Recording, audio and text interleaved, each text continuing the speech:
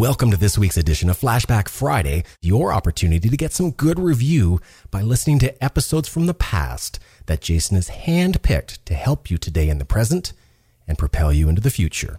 Enjoy. Welcome to the Holistic Survival Show with Jason Hartman. The economic storm brewing around the world is set to spill into all aspects of our lives. Are you prepared? Where are you going to turn for the critical life skills necessary to survive and prosper? The Holistic Survival Show is your family's insurance for a better life. Jason will teach you to think independently, to understand threats, and how to create the ultimate action plan. Sudden change or worst case scenario, you'll be ready. Welcome to Holistic Survival, your key resource for protecting the people, places, and profits you care about in uncertain times. Ladies and gentlemen, your host, Jason Hartman. It's my pleasure to welcome John R. Lott to the show. He is the author of several books. One is Freedomnomics, Why the Free Market Works and Other Half-Baked Theories Don't. And we had John recently on my Holistic Survival Show, and we were talking about more guns, less crime. And it's a pleasure to have you back, John, to talk about free market economics. How are you? Great. Thanks for having me back on. So nowadays, more than ever, with all this ridiculous government spending, the stimulus after stimulus after stimulus, I'll ask you about the book too, but maybe we'll start with some current events. And you apparently think that the stimulus actually increased unemployment? Now, a lot of people would say that the stimulus didn't do enough, or it cost an average of $300,000 for every $40,000 job it created, massively inefficient, as with everything government. But you think it increased unemployment? Tell us about that. Right. Well, what the government spending doesn't create new spending. What it does is it moves money from where you and I would have spent it to where the government thinks it should be spent. So there's firms and businesses that would have gotten our business that now the government's decided some other firms or some other government agency should be getting the money. The problem is that as you move that $1 trillion or so around in the economy, you're going to be moving around the money, the jobs that are associated with that money. When certain firms or businesses aren't going to be getting the spending that they would have gotten previously, they're not going to have the levels of employment that they would have had. Other places are going to get the money, and they're going to try to increase it. But the problem is people don't instantly move from one job to another. You know, it takes a while for people to find a new job, and that's where you go and you create unemployment. And people who may be losing jobs in, let's say, the oil industry or coal or some other place, you know, just because you have more jobs in solar energy, that may not be perfect jobs for them. People who were in those jobs that they had to begin with, those people, their skills, there may not be some immediately similar job, and they may have to take a big drop in pay. It may be hard for them to accept that. And when you also combine that with these huge, long unemployment insurance benefits, it essentially says to people, look, it's hard for them to accept the reduction in jobs because the change in where the money's going. And they'll put it off as long as possible with the hope that maybe the type of job that they had previously will come back. You know, right now, we have unemployment insurance benefits that go up to 99 weeks. If you look at unemployment insurance from the end of World War II up until June of 2008, you had a range of benefits from 22 weeks up to almost 30 weeks. So we're like more than 3 times what the maximum benefits have been before. And it's one reason why I also think people are taking longer to go and look for jobs than they have in the past. You're saying they're taking longer because there's a disincentive because of the government safety net, right? There's not that much urgency? Right. There's not as much as there would be otherwise. The problem is you only get this government money as long as you're unemployed. You lose those payments as soon as you become employed again. And that's almost like a tax for you going back to work. And so I'm not saying people like getting 40% or 45% of their previous income. They're actually getting more than that when you include things like the unemployment or the health insurance subsidies that they get and the mortgage payment subsidies that they can get. Maybe food stamps and maybe a bunch of other things, yeah. All those things can mean that they can get maybe 2/3 of the income that they were previously getting. And so they only get that, though, as long as they're unemployed. Now, you know, one option you could think, if somebody wanted to go and help them, is you could just give them a lump sum payment rather than making it so that they get so much per each week that they stay unemployed. You can give it to them all at once. But I think most people would understand that if I gave you a lump sum all at once, then a lot of people would just become unemployed just so they could get that, and then they go back to work again. But at least you wouldn't have, but you still have that effect to some extent because they know if they become unemployed, they can get these benefits. I'll give you one example. If you look over the last 2 months, there have been huge swings in new claims for unemployment insurance. About a month ago, they fell to a 2-year low. People were talking about, geez, it looks like the job market's improving. And then all of a sudden, in the last few weeks, it soared again back to record levels. Well, what changed in the last month? What happened was, if you may remember, about a month ago, the unemployment insurance extension had lapsed. If you filed for unemployment insurance at that time, you would only get 26 weeks. So there was high claims. As soon as the long-term benefits lapsed, so you could no longer get up to 99 weeks, it was back down to 26. There was about 100,000 drop in the number of new filings for unemployment insurance. And then as soon as the benefits went up again, a lot more people filed. Now, the important thing here is that it's not just people who are already unemployed who are deciding to stay unemployed longer. These are people who are making a decision, do they enter the ranks of the unemployed? And you had fewer people willing to do that when the benefits were cut. Yeah. Well, it's just that old thing. What gets rewarded gets repeated. I mean, it's so obvious and so frequently expressed. It's amazing. So in the first chapter of the book, Freedomnomics, you ask the question, are you getting ripped off? Are people getting ripped off? I don't think so. I mean, I think surely there's fraud that occurs and mistakes, but I think the thing is actually how rare it is. I mean, there have been some people, whether it be Michael Moore or others, who seem to think that corporations are committing fraud left and right all over the place. But, you go back a few years when we had Enron and a couple other big financial scandals. People could point to 4 or 5 companies that were involved in that. But when you think of the fact that we had like 12,000 publicly traded firms, to me, the fact isn't that these horrible things happen, because they obviously do from time to time, but how relatively rare they are. And the question to focus on is why you have the huge, vast majority of companies not engaging in the fraud that occurs. It's obviously important to those who are defrauded in the small number of cases where it does occur, but I think there's a bigger question that one has to ask, and that is, why is it as rare as it is? That's a pretty good question you pose, because I have traveled extensively, and of the 58 countries I've visited, many are former communist, and Cuba certainly is still communist. And what's interesting about that is that if you want to see fraud on a massive scale, and if you want to see backdoor dealings and payoffs, and all you have to do is look at any sort of big socialist communist government, or right here in the good old US of A, every time a new government regulation occurs, people find a way to beat the system. And a perfect example that everyone is familiar with, to some extent, is rent control. When rent control is initiated, whether it be in the Socialist Republic of Santa Monica, San Francisco, New York, wherever, it instantly creates a black market and a gray market. And people pay each other off to get into rent-controlled apartments, and they move out and let someone else sit there, let their friends sit there and lease it to preserve the rent-controlled deal, and all kinds of crazy motivations occur, right?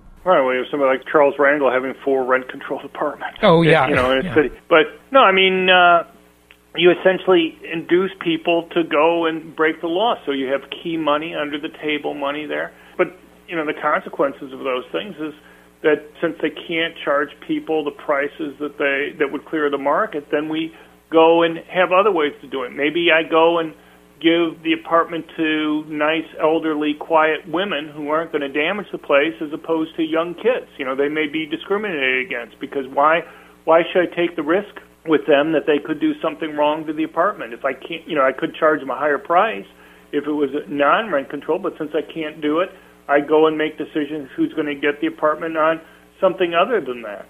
But you also have the fact that the apartments maybe not be kept up as well as they would have previously. I'm not going to make sure the refrigerator's fixed or other things, because I lower the quality since I can't go and raise the price of the product that's there. And you have shortages. People aren't going to go and build as many as they're going to be before. But you mentioned the fact of the former Soviet Union, communist countries. I mean, it was rampant, the fact that people, when they would get products, they wouldn't work. And what is it that makes it so firms have an incentive again, it's not perfect, but why do they have the incentive that they do? And the big thing that companies face is if they don't give you the product that they promise, you're not going to go and buy products from them in the future. They're going to get reputations that are going to make it so people aren't going to go and trust it. If Bayer aspirin sold sugar tablets rather than real aspirin tablets, the price would fall. It would, be more like some no-brand generic name, Joe Green's. You go to the store, there's a reason why certain brands can charge higher prices than others because they're also conveying something to you about the quality of the product that's going to be there. You don't have to pay it. And if you don't trust them anymore, you're not going to pay it. You look at what happened to Tylenol prices or others when there were scares about contamination that may have been occurring with those products. And those are real losses to those companies, and it really catches their attention. Sure, yeah, no question about it. That's really hard to measure. When you look at the rent control issue that we discussed a moment ago, it's very hard to measure when these gray areas of because it's rent controlled, the landlord might not maintain or improve the property as they otherwise would. But you get a bunch of these people in an ivory tower that analyze something without ever seeing it or knowing the market. You get these third-party interests that just they don't know about the transaction and they don't live there. It's hard to measure, isn't it? Right. Well, that's one of the benefits of letting consumers make decisions for themselves because they can judge what they value and what they don't value. They see the quality right there to make those decisions. There are certain quality issues that may be hard to go and demonstrate to a third party. I go to a store and the food doesn't taste the way I like it to taste. I know that myself. It may be hard for me to convince a judge or some bureaucrat that the food doesn't taste the way I expected it to taste. But, there are things that we can measure. One of the things that I've looked at before is the impact that firms face when they commit fraud. And we often think of the fines and criminal penalties and civil fines that companies may face when they commit fraud. But it turns out that that's only a very small portion of the penalty that they really face. The big penalty that firms face is the fact that people won't buy their products in the future. So when you see a firm accused of fraud, that you can look at the drop in the stock price of the company, and you can compare it to the fines, the criminal and civil fines that they end up paying. And it turns out that those penalties only represent about 5% of the drop in the stock price. The rest of the stock price is due to the fact that customers aren't willing to go and pay the prices for those products that they had in the past. And that's about 20-fold time bigger penalty that companies face than the ones that the government imposes. Now, I think that area gets a little bit murky, and here's why. What you're probably referring to is fraud or damage to a reputation that is readily obvious to a consumer. So, for example, Perrier water, and they had that benzene, and I think a couple of people died, or whatever it is like that, where there's direct damage to a consumer. But I've seen a lot of these companies, Ford is a great example, but that's damage to the consumer. I'll bring that one up in a second. But a lot of these companies will really have regulatory issues or regulatory fraud where they sort of just put into their business plan, we're going to pay some fines this year, but it's worth it to pay the fines. There may be no real impact, but the government just wants to hold them up and collect money. But the one example where it's consumer-wise and reputation-wise is, of course, the very famous Ford Pinto with the gas tank that blew up, and that was just horrific. They just did the math and thought, gosh, we can save $1 a car, and if we have a couple of lawsuits, it's worth it. I mean, that's scary. Well, I think they did the math wrong. I think they did the math wrong as just a pure somebody who's taught in business schools. The thing is, what they did on the law side is they only looked at the legal penalties that they faced. They didn't consider the reputational loss. And so, they just said, if we go to court, how many court cases are we going to have, and what's going to be the civil penalty that we're going to face, punitive damages, other penalties that we're going to face. And that's the calculation that they did. If they had, and as we're just saying, that's just a small portion of the penalties that these firms face. If they had thought about the reputational penalty for the firm, I don't think they would have made the decision that they did in that case. Yeah, the reputational penalty, I mean, think about it. What was that Pinto thing that 30, 40 years ago, and I'm bringing it up now? It sticks with you, but it also tells you how relatively rare those types of things are. But, I'm not saying that firms don't make mistakes from time to time in terms of trying to figure out what products they should make or not. But the thing that's interesting to me, again, is how relatively rare those mistakes are, particularly if you compare it to the type of Soviet Union or communist or government-run systems that you were talking about. Those systems are polluted with disgusting backdoor dealings and fraud everywhere you look. Your book, in many ways, seems to be a response to Freakonomics. And when you talk about reputations, one of the famous examples in Freakonomics is about the real estate agents not really serving the client because they want to turn deals quickly. Can you address that one? What was addressed in Freakonomics and what your response is to that? Sure. I mean, my book does deal with some of the things that's in Freakonomics. It's more kind of a run-through of the research that I've done in my life over the last 25 years of being academic. But one of the comparisons that Freakonomics makes is that they say that real estate agents are like Ku Klux Klan people, where they prey on the fear of customers, in this case, scare them into taking deals that really aren't in the customer's interest, making it so that they sell the house quickly and at a lower price than they would have been wise to sell it otherwise. And one of the pieces of evidence that they bring up is some research that they had done that they really don't explain in the book, is they had looked at housing prices in one city, and they claimed to find that realtors, when they sold their own house, got about $3,000 more for the house than when they sold a house for a client who was hiring them to sell it. And they took that as evidence of a type of fraud that was occurring by the real estate agents. And the point was to look at, they said, look, if you get a 6% commission on that, you only get a tiny portion of the increase in the value of the house, and so that's the reason why they want to sell it quickly. And I would argue you have to look at what realtors get paid as more than just the commission. They get paid in terms of referrals in the future. They get paid in terms of whether or not you come back to them to try to sell your house when you decide to move. Those things matter a lot to realtors. It's much more than the 6%. And if somebody finds out later that they could have sold their house for more, feels that you try to put pressure on them in order to try to sell it quickly so that the realtor could just move on to the next house, that's going to make them reluctant to go and trust you. People have, just like these companies have reputation, realtors have reputations, and they have to care about whether or not people think that they did a good job or not. It's more than just the 6% that they get right now. And to me, when you're talking about, on average, houses that were going for about $300,000 in their sample, $3,000 doesn't sound like a big difference, because these are realtors who every day of their lives they're looking at houses. They see good deals. They decide, it's not just you or me who may be looking around for buying a house. We look for a couple of weeks and we buy a house. These guys may be looking for years before they find a house that they think is a great deal, and then they go and buy it themselves. It's kind of like whether a doctor, you imagine, he might be better at figuring out what disease he has, or knowing what questions to ask, or knowing what doctors might be the best ones.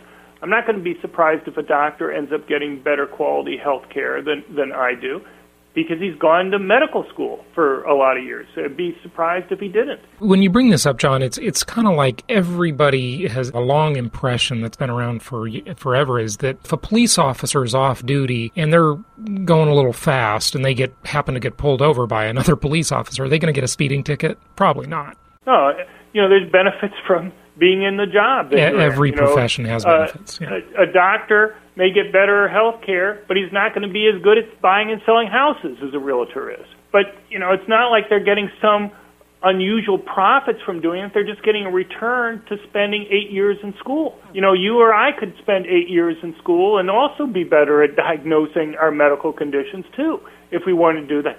But it's very costly. It takes 8 years to go and do that. And so it's not like they're getting some unfair advantage. They're just getting a normal return to the efforts that they put in there. And I think claims about virtually all firms going and committing crimes all the time, kind of analogous to the realtors or broader claims they make. I don't know how you can judge something like that. I'm sure there are lots of crimes that aren't reported, that we never find out about. But the only way you can make the types of claims that are made in the Freakonomics book is if somehow they had a good measure for how many crimes are there, and I don't find evidence of that. I think people generally, if they're defrauded, have a fairly good incentive to go and report that they're defrauded. Financial fraud, for sure. You have billions of dollars that could be at stake for any large firm. And people have a strong financial incentive, institutions do, to try to figure out when those types of things take place. One of the other areas I think that has to be considered is when you look at the massive volume of commerce that occurs in a country the size of the United States, for example. I mean, there's more commerce here than probably anywhere in the world. Maybe China's after us. But you should really look at this on almost like a per capita basis. When you evaluate other statistics, you look at crime per capita, you look at income per household or per capita, and that's the way this should be evaluated. I mean, as a consumer, I hardly ever feel like I get ripped off. I mean, it happens occasionally, but if I'm dealing with a business and it's a retail product, a store, they all take stuff back. If I don't like the product, if the product's defective, I find by and large it's sort of surprising how well companies stand behind their good name. Right. Well, it's because they have a good name and they want to have you come back, or they don't want you to go and tell your friends that they're bad, or they don't want to have Consumer Reports or somebody else go on. Or nowadays you've got more power than ever. They don't want to have it showing up on a social networking site like Yelp, Facebook, Twitter, etc. Right? No, exactly. Yeah, no question. Why is it, John, that after all of this, it has just been proven over and over that government doesn't work? I mean, I'm just going to say it. Why is it that we still have these people out there who think of government as some sort of nirvana, that it's like this savior and it's going to solve all of our problems? And there's no example in history. Every example in history shows clearly that when government becomes larger, it becomes by nature more oppressive and more invasive and more burdensome on its citizens. Well, I think part of it is the fact that the economy seems so complicated that you almost think you have to have some central bureaucrat planning everything that's there. It's the only way to make sense of what's going on. And in fact, the opposite's true. The very fact that the economy is so complicated, that you have so many prices, that you have tens and hundreds of millions of customers out there who have their own demands, and they're the only ones that really know what they want in different products. It makes it impossible, really, for any central organization to really know all the incentives or all the different trade-offs that are there. The miracle thing about the economy is that people get a profit for figuring out what others want and figuring it out quickly. During the healthcare debate, President Obama many times would talk about profits and how private companies couldn't compete with nonprofits, he would claim, because they had these costs, and then they had to add profits over on top of it, and that customers were paying for these additional profits. Couldn't be further from the truth. You know, there's a reason why we don't have computers and cars and airplanes and everything else run by nonprofit companies. It's not that these profits put the profit companies at an advantage. What it does is it creates an incentive for them to figure out what their customers want, produce a better quality product, and do it at a lower cost. The costs of profit companies are actually lower than nonprofits, and the reason why they're lower is because the fact that they can make those profits causes them to concentrate their efforts and work much harder to figure out how to reduce the costs than you would have for the nonprofits that are there. I mean, the nonprofits, despite getting huge tax subsidies from the government, aren't controlling any industries. And the reason why they're not is because they can't compete with the for-profit companies that have these bigger incentives to go and give the customers what they want at a lower price. Let me take a brief pause. We'll be back in just a minute. You know, Penny, sometimes I think of Jason Hartman as a walking encyclopedia on the subject of creating wealth. Well, you're probably not far off from the truth, Rich. Jason actually has a 6-book set on creating wealth that comes with over 100 hours of the most comprehensive ideas on investing in business. They're in high-quality digital download audio format, ready for your car, iPod, or wherever you want to learn. Yes, and by the way, he's recently added another book to the series that shows you investing the way it should be. This is a world where anything less than a 26% annual return is disappointing. Jason actually shows us how we can be excited about these scary times and exploit the incredible opportunities this present economy has afforded us. We can pick local markets that are untouched by the economic downturn, exploit packaged commodities investing, and achieve exceptional returns safely and securely. I like how he teaches us how to protect the equity in your home before it disappears and how to outsource your debt obligations to the government. He's recorded interviews with Harry Dent, Peter Schiff, Robert Kiyosaki, Pat Buchanan, Catherine Austin Fitz, Dr. Dennis Waitley, T. Harv Eker, and so many others who are experts on the economy, on real estate, and on creating wealth. And the entire set of advanced strategies for wealth creation is being offered with a savings of $385. Now, to get your Creating Wealth Encyclopedia series complete with over 100 hours of audio and 6 books, go to jasonhartman.com/store. If you want to be able to sit back and collect checks every month, just like a banker, Jason's Creating Wealth Encyclopedia series is for you.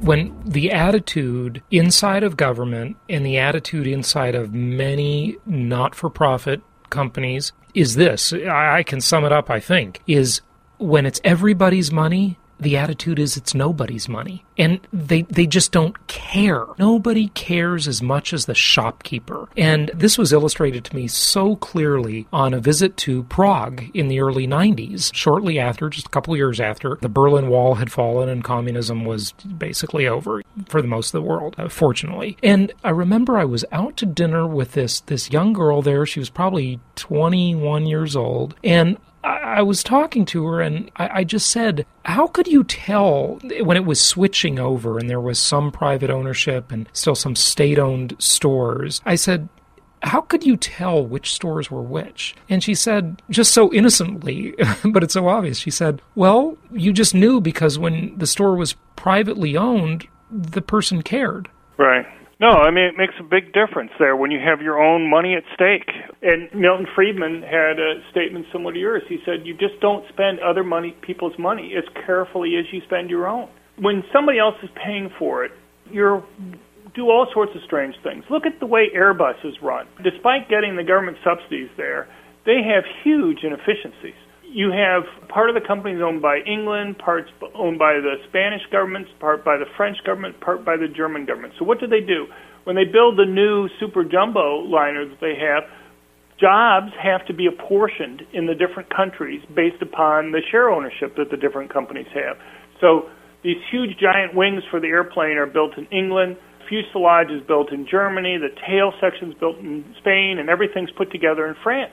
You have to have the huge wings brought down along the rivers in England, and when they get to a bridge, they have to go and cart the wing, take it off the barge, bring it around on the land to the other side of the bridge, and then put it back on the barge, and then go down till they get to the next bridge. A couple of the last chief executives for the company have, when they've resigned, have complained about the huge inefficiencies there. But when you have government ownership of things, they do other things other than trying to produce the product at the best price. They have to dole out favors to certain groups that support them, to their constituents, right? Right. And we see that now with General Motors many times, whether it was going to move its headquarters to Warren from Detroit, or the placement of certain plants that they might close down, or other types of decisions that they would be making. Politics enter into that, makes them have higher costs than they would have otherwise.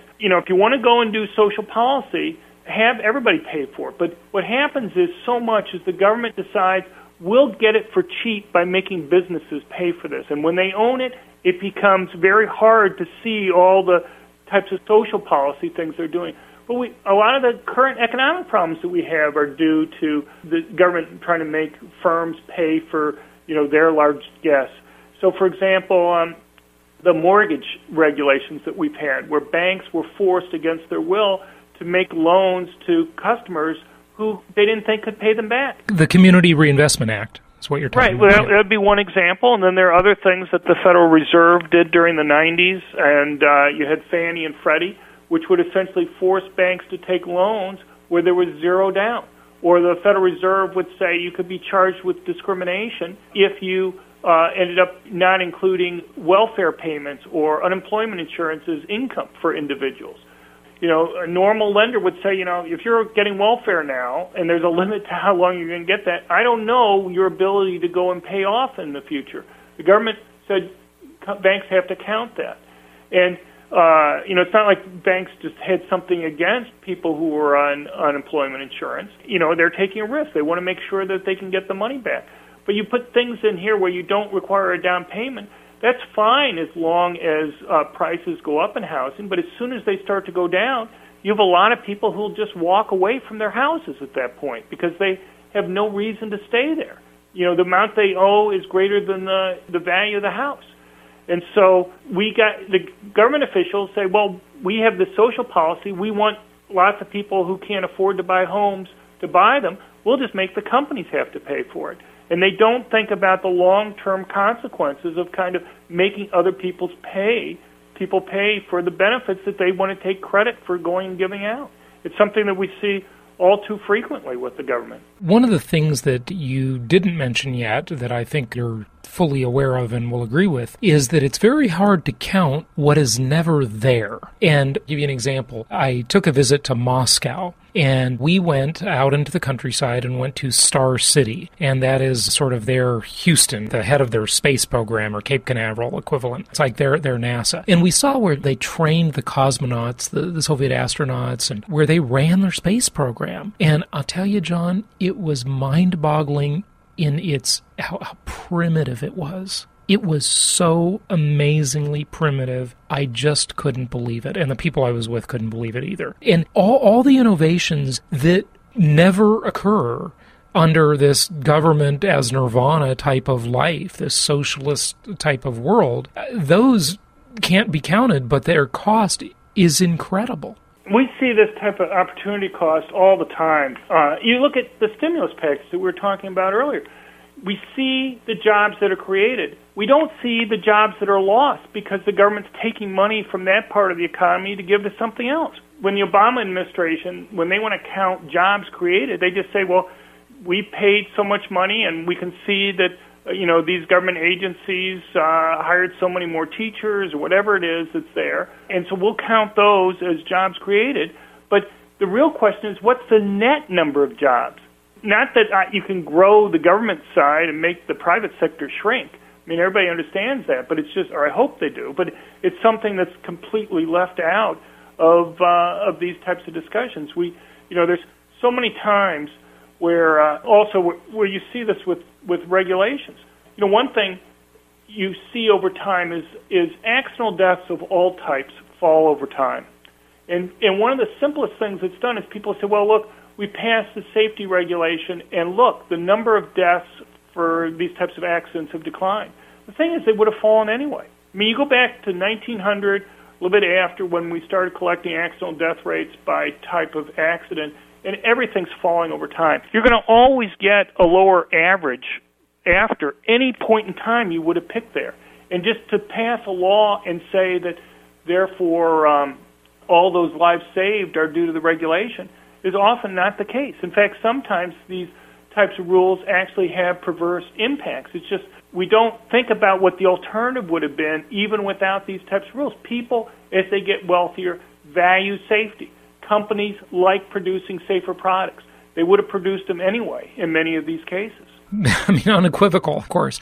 Let's just finish up with voting rights and voting wrongs. Sure. I've done a lot of research on a couple different issues here. One puzzle that's always kind of, well, it's a lot of academics for literally decades, has been why governments around the world started to grow when they did. There's basically about a 50-year period of time from around 1900 to about 1950 where country after country in the world, would have been the same size for literally hundreds of years as a percentage of GDP, the government spending, all of a sudden would start to shoot up. So, for example, in the United States, our government spending as a percentage of GDP was about from the beginning of the Republic up until near about World War I, was about 2 to 3% of GDP. It'd go up during a war, go up above that, but then after the war was over, it'd come right back down. After World War I, it didn't go back down to where it was before and just started growing. Basically, a lot of people think that the federal government started growing in the 1930s. It actually started to grow at about the same rate during the 1920s. But it wasn't just the United States. Different countries in different years during that period of time would start to grow. And so one of the things I just noticed kind of accidentally one time was that the timing for when these countries started to grow just happened to correspond to when women were given the right to vote in different countries. And the nice thing about the United States is that with the different states, some states gave women the right to vote prior to the 19th Amendment in 1920. And you could see that as soon as women were given the right to vote in these different states, the government spending would start to go up. Real per capita government spending and taxes would more than double in a state in the 10 years after women were given the right to vote. And it would keep on going up and move very proportionately with the percentage of women who voted. When you gave women the right to vote, not all of them voted right away. So I'm dying to know what your theory is about that. Well, there's just one other piece of evidence I just point out first, and that is there are two types of states. You have those states that voluntarily gave women the right to vote and those that were forced to do it. And the really neat thing about the U.S. is that, because the possibility is there's just something else that's going on that just causes, you're liberal, you give women the right to vote, and you want larger government, or is it the fact that you gave women the right to vote that caused it bigger? If it's just the women being given the right to vote, you should see an increase in government spending in both the states that voluntarily gave women the right to vote and those that were forced to do it. And that's what you find. In fact, it's a very similar pattern. And you can explain a lot of the growth in government for about the next 60 years almost, 55 years, because it takes about that long before women end up voting at the same rate as men do. And as women make up a greater percentage of the voting population, you can see increased growth. Now, basically what's happening is I think women basically rely on government more for protection. And you can see this over a woman's lifetime. Women start out being much more liberal than men, young women more liberal. When they get married, no question about it. About half of the gap between men and women disappears. When they get married and have kids, about half the remaining, or about 75% of the original difference disappears. But when women with kids get divorced, they become much more liberal than they were to begin with. And that's whether they support more progressive income taxes or more social programs or whatever. It really changes a lot over that time. So it's kind of like when women are married to men who are more likely to be hit by the higher marginal income tax rates, they're against higher marginal income tax rates. But when they're on their own, and particularly having to take care of kids, their incomes don't vary as much as men's. They tend to be lower. They become much more in favor of progressive income taxes. So I think that's part of it. What basically happens, you can explain the growth in government until you get to the 1960s with just a greater percentage of women voting, and then what happens is the big increase in divorces. Then it really becomes more liberal because you've got a lot more single moms. Right. You're right. With kids. Yeah, makes sense, yeah. And, a lot of that, I think, is due to the changes that we've had in divorce laws when you've moved from at-fault to no-fault divorce. Because what used to happen when you had at-fault divorce is that if, a guy wanted to go and marry a secretary, he essentially had to get the approval of his wife to go and have the divorce. He couldn't just say, I want a divorce. And the wife then could say, well, I've made all this investment in the home, I've stayed home, I haven't had a career, you're going to have to pay me a lot to let you out of the marriage. Now what's happened when you've had no fault, he no longer has to get the approval of the wife for the divorce. What happens is he can just decide to leave. Rather than him having to essentially pay her off to be granted divorce, she almost has to pay him to stay in the marriage. So women, when they would make much bigger investments in the home, and the children staying at home, making sure the home runs properly, they have a big risk when you have no-fault divorces because they can essentially be held up for all that investment. The man, he's been investing his career, and he can leave at that point. And so what that did was, I think you also can explain to some extent women moving more into the workforce and having fewer kids because, it's very costly to stay at home and raise lots of kids. And they risk by doing that now being much more likely to be held up by the husband if the marriage were to break down. And the fact that women aren't investing as much in the home, and the husband isn't either, means that you're more likely to get higher divorce rates. I mean, just take the simplest example of that. If you have 0 kids or you have 4 kids, where are you more likely to get a divorce? Temptations, financial problems, whatever arise over time. If you have no kids, it's much easier for you to go and leave the marriage than if you have this big investment in each other in terms of the number of kids that are there. So I think there are just a lot of unintended consequences over time for these things that happen. But I just give you 1 or 2 quick examples here. They're shorter. That the basic point that I try to make in the book is that how much of the world you can explain with just the simple notion that if something's more costly, people will do less of it. It applies to crime, applies to all sorts of voting things. One example with voting is when you had the secret ballot. What do you think happened to the number of people who voted when you moved to a secret ballot? More people voted.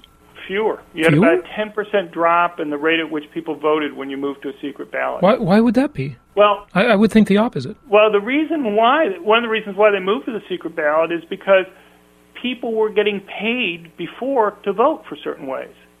And if you don't have a secret ballot, I can see how you're voting.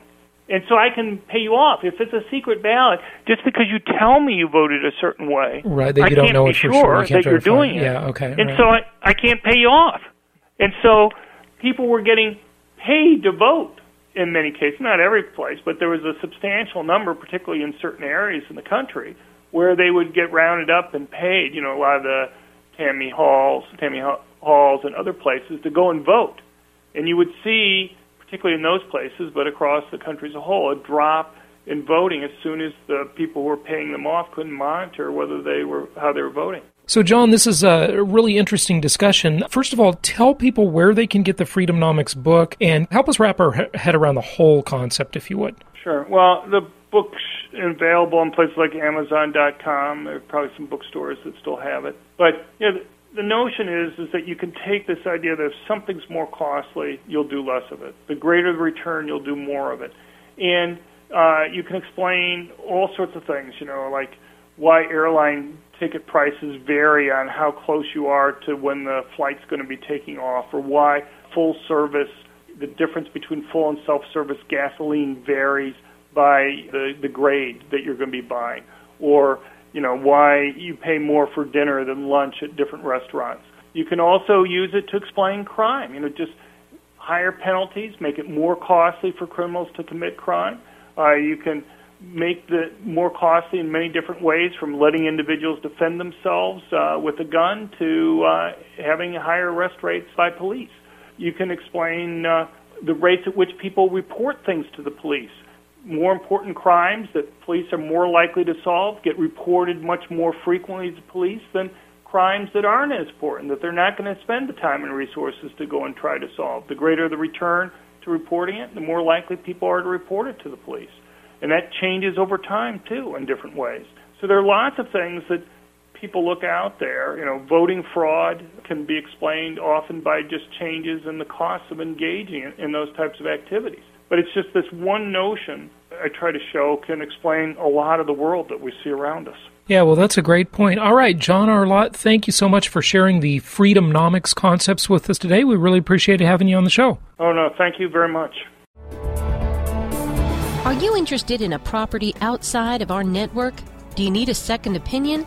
No problem. Let Jason's experts evaluate the deal. For more information, go to jasonhartman.com now.